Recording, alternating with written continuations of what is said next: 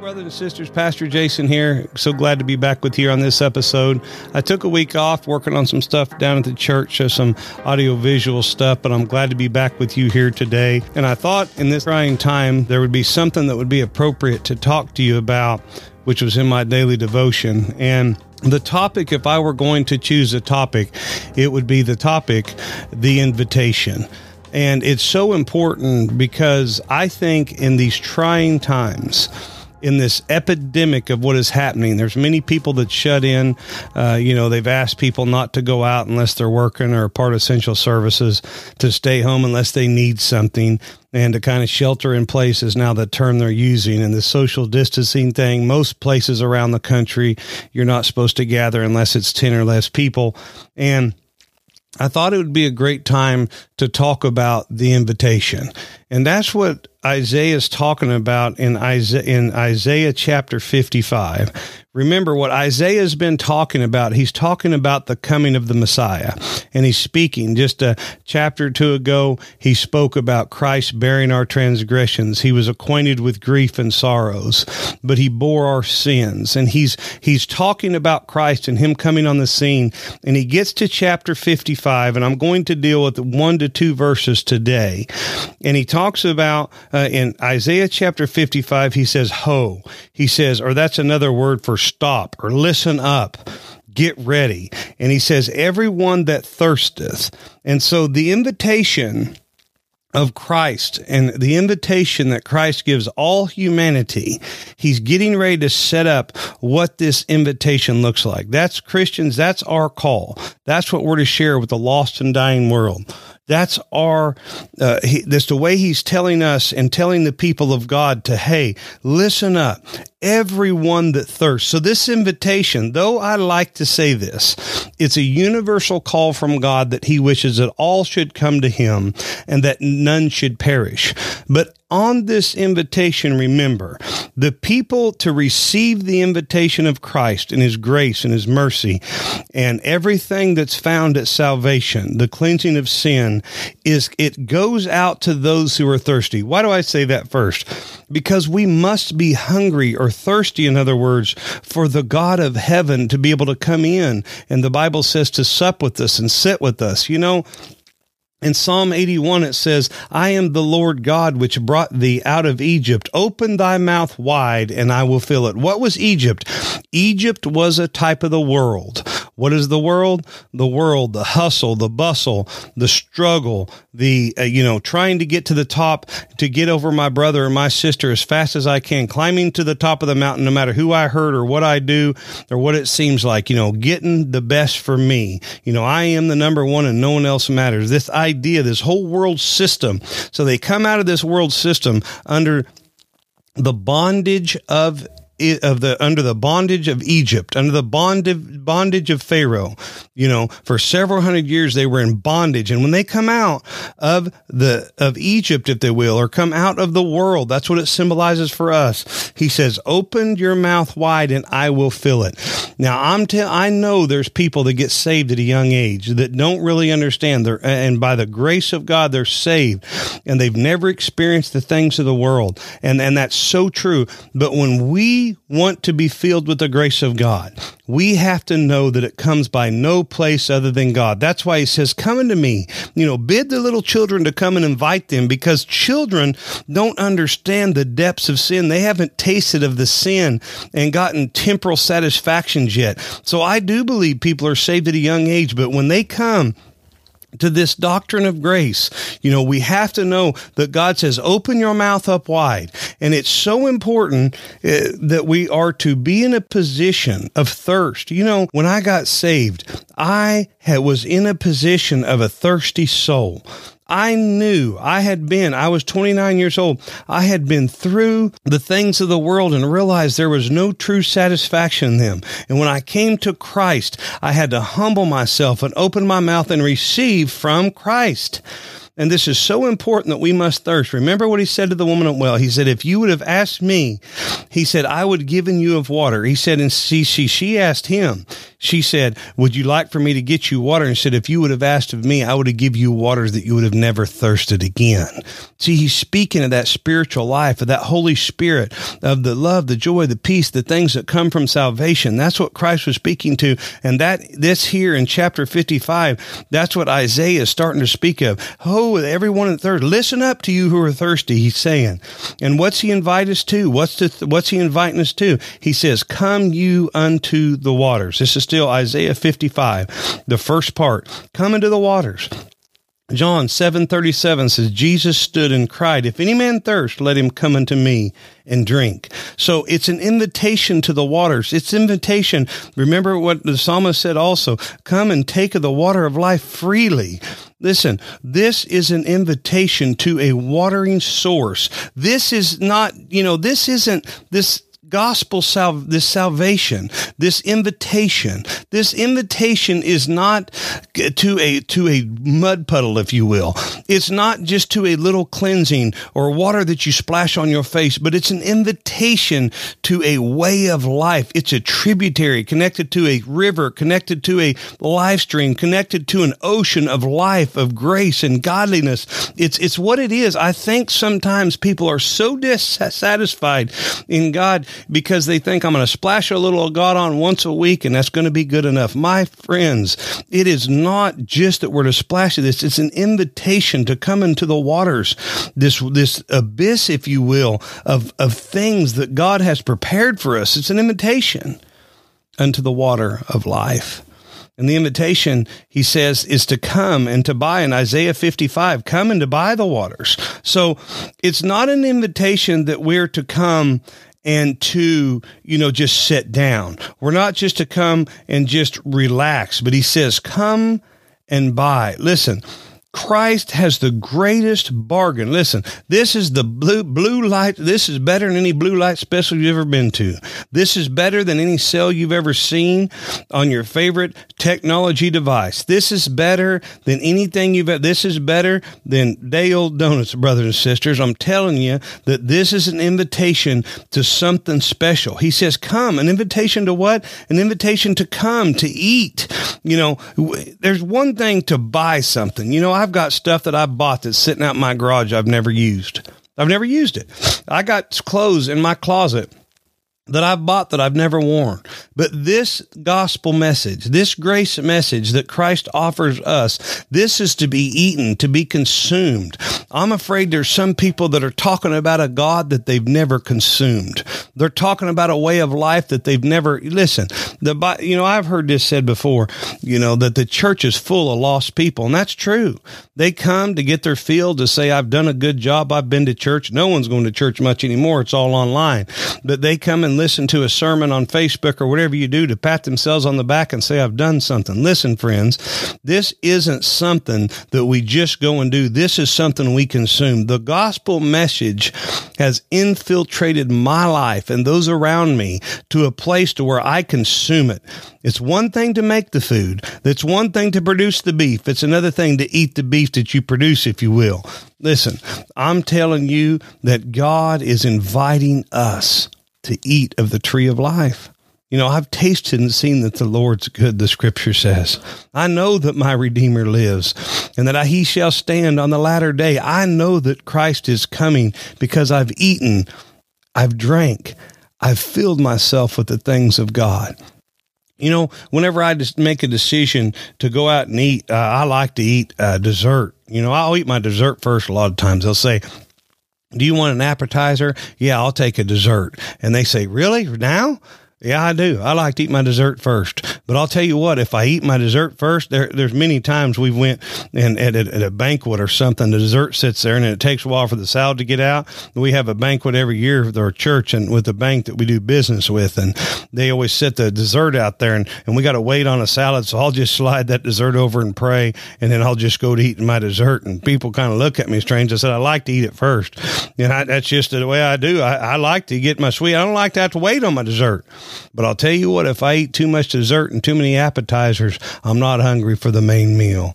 And I think as sometimes in the gospel of grace, the presence of God, it doesn't come easy, but we can't fill up. We can't just fill up. What I mean about it doesn't come easy, I sat last night for an hour from wanting, and I prayed and asked for the presence of God, and I sat there and didn't feel the presence of God. Listen, but I couldn't just go fill up on something else. I couldn't just go do something else. I had to wait. I felt like that it was time that I sit and wait for that still small voice, and I do feel like I got a word from the Lord. But my point is, we're filling up on everything but the things of God. We do a lot of great things, and I mean, there's a lot of good things we do, but we can even fill our lives up with so much good stuff, we forget that we have to eat the things of God. We have to consume the scriptures. We need to set a time aside for prayer and meditation. We need to set a time aside, and that's what he's saying, to buy these things, to be able to, eat these things, devour these things, live this gospel message. It's important whenever we give an invitation to what? He says in Isaiah 55, he says, come. He said, come into the waters, he that hath no money. See, we can't purchase anything. He's purchased it with his blood. But he says, come and buy and eat, and come buy the wine, the milk, without money and without price. See, it's an invitation. He says the milk. What's that a picture of? Babies drink milk. Adults drink milk too. I like almond milk. I've been drinking that since I've been on this keto deal. But I drink almond milk. I like it with the vanilla in it.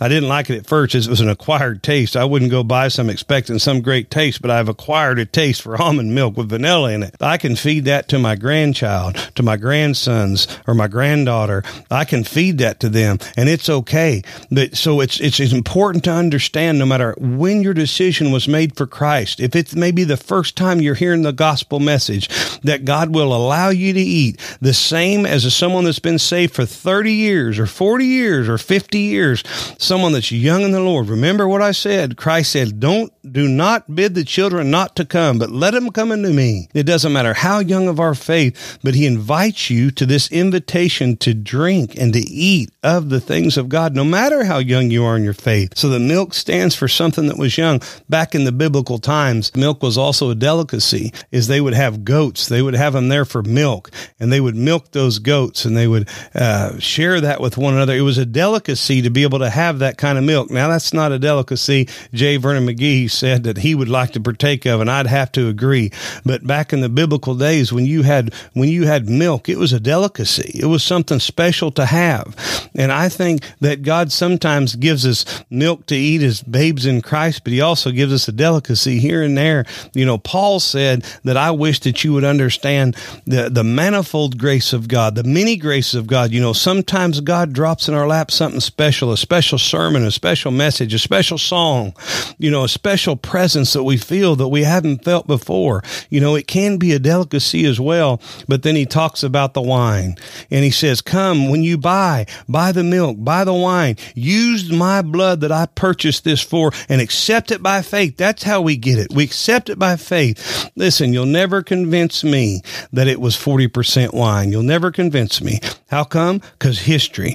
First of all, if you study any history, you'll see that most of the wine was 20-1, 8-1, 2-1, or 3-1. So 20 parts water and 1 part wine, or 8 parts water and 1 part wine. And a lot of their wine was between 5 and 10% alcohol anyway. So you'd had to drink gallons of it to be able to at all feel any kind of difference in it, to be able to have any even a shade of a buzz, if you will. You'd have had to drink gallons and gallons of it. I think one of the greatest ways I've seen this explained is on Assembly of God's website, and I thought they did a wonderful job. Just look up Assembly of God and their position on drinking alcohol, and it'll give you a history of the Greeks. They thought it was barbaric to be able to even drink wine. This isn't that kind of wine. Remember what Paul said? He said, have a little wine for the stomach's sake. He didn't say drink gallons of wine. He didn't say drink strong wine, but he said have a little wine. So they'd take a little wine, they'd put it in their water. It would work as a disinfectant, if you will, or it would even help. They believed back then. They weren't, I've heard people say, well, it doesn't even help. Well, they didn't know back then, but you were to have a little wine. If there was bad water, they were to have a little wine, not a lot of wine, not for drunken purposes, but it was used for medicinal purposes. That's why it says, whenever you're sick and you're afflicted, I never tell people that are sick or they're in the hospital, they shouldn't take medicine. I mean, that's what God allowed us, medicine and doctors, to give us. And oh, have we ever had a time that we needed the medicine for our souls? Oh, we have a sin-sick soul. How many of us out there are hurting and that have struggles and we're going on with life's problems because we're sick? We need to take of the wine of the gospel of grace. We need to take of not the wine that makes us drunk, but the wine that comes from the river of life, the wine that comes from being in God's kingdom and being heirs and sons and daughters of Christ. Listen, whenever I got saved, I had a bitterness in my soul. It was caused by sin and the life I lived, and I accepted Christ and took of the wine. I took of the milk, and he forgave me of my sin, and it changed my life forever. Friends, it will do the same for you. If you take the medicinal purposes of the power of the Holy Spirit and you use them for what he's called us to use them for, which is to a life of godliness, he will heal your soul. You'll never convince me he's not enough. Last night I was having a conversation with God, and I told God, I said, you're enough. If I have nothing else, you're enough. God, you are a mighty God. You are more than able to do exceedingly abundantly above all that I think or ask. God, you are enough. And I worshiped God in my prayer time, in my talking time to God, and told him this morning, God, you're enough. Listen, he's enough for the sin-sick soul. He's enough for the Christian that's been serving him for 15, 20, 30 years. And he's enough for the person today that comes to him and says, I want to be right with God. I want to take of this water. He is enough. So how do we buy it? As I spoke of before, he bought it with his blood. We can't buy it with money. It doesn't matter if you have a safe full of gold. I doubt you do. But it doesn't matter if you have a bank full of money, which I doubt you do. But it doesn't matter how much you're ready to give. It's not going to be bought with that kind of thing. It's going to be bought with faith in Christ and the work he did on the cross. See, Isaiah 55, Isaiah was looking forward to the work being done at the cross. And today, on the 31st of March, listen, it's not going to be bought with things that come from the bank, but it's going to be bought looking back at the cross. Isaiah looked forward to the cross. We look back at the cross. And so whenever I feel empty, whenever I feel hungry of the spiritual food, I have to look back to the cross and say, God, you bought it with your blood. And by faith in you buying that, when you died on that cross, with faith that I have, that you paid the ultimate price, I receive this grace that comes from only you, God, that came through your son, Jesus. It's priceless. Gold has no value. I don't even know what it is an ounce now, $1,200 an ounce. I mean, it's way up there last I looked, and it may have fallen like everything else. But listen, gold has no value. Diamonds are nothing. Diamonds are pretty high now. Gold's was very expensive at the fall of this economy, and I heard that it went back up last I heard. And diamonds are expensive, but diamonds are dirt in the kingdom of God. Oil has no value now anyway, but even oil and cooking oil and back in those days, oil was priceless. It has no value. There's no value. God says the only way you'll come is through me. There's a wide way that leads to destruction, the scripture says, but the narrow way leads to eternal life.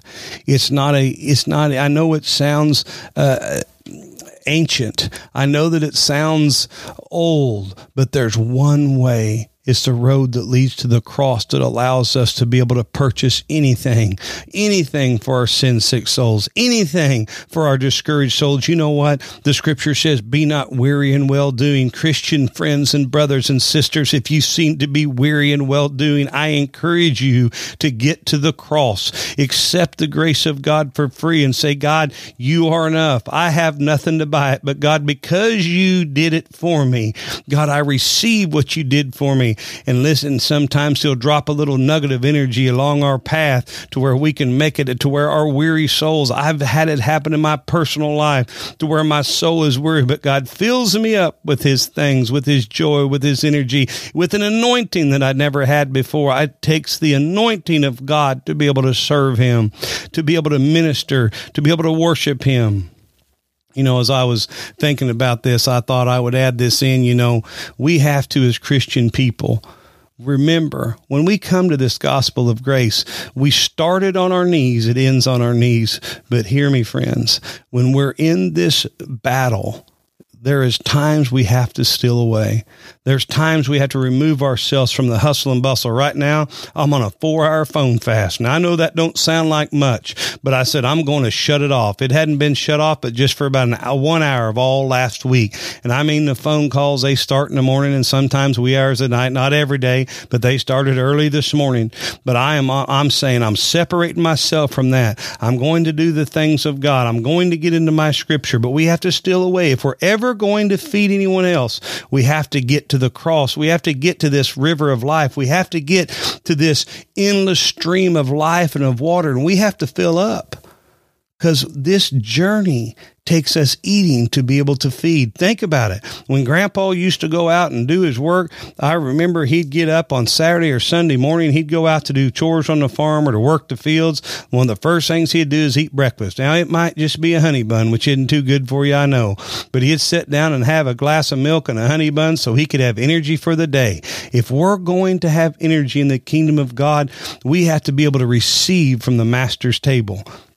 We have nothing to give outside of this. This is what the grace of God will, like I said, it's priceless to be able to spend time with the master in his word and on our knees and in prayer and meditation. And by the way, let me add this. Lately, I've been having to get back to where I just sit in silence and I wait on the voice of God to speak to me. And sometimes I don't hear anything, but I sit there and I say, God, I'll wait. If you want to talk to me, I'm here. You know, for this invitation, as I close, I got to thinking, there'll never be another offer like this. You can find it, you can look for it, you can try to obtain it, but there'll never be another offer as this. It's priceless. This gospel message that stood in Isaiah's time, that stands 4,000 years later, if you will, 3,000 to 4,000 years later, this gospel message is just as priceless as it was in Isaiah's day. Isaiah's pleading to his people. He's asking his people. And then let's look at verse 2 and I'll be done. Wherefore do you spend money for that which is not bread, and your labor for that which satisfieth not? He said, why do you keep spending your money on the things that don't even feed you? And why do you labor for which things that satisfy you not? You know you're not being satisfied on them things. He says, hearken diligent unto me, and eat ye that which is good, and let your soul delight itself in fatness. Incline your ear and come unto me, and hear, and let your soul live, and I will make an everlasting covenant with you, even the sure mercies of David. David was chief sinners, some people say. Paul said, I was chief sinner. But David knew what it was like to make a mistake and fall on his face. The scripture says a righteous man falls 7 times but rises again. David knew what it was like to receive the grace of God. David made a lot of trips down that river bank to the river of life. And I'll tell you this, friends, I've made a lot of trips. I've walked down to the river of life, humble, broken, discouraged many times. I say, God, I don't have anything to give you. But God, would you give me something today? And I'm telling you without fail, when I'm humble and I'm broken, God fills me back up. He feeds me with the milk, with the wine, with the bread. Friends, I hope this word's been good to you. Until next time, God bless.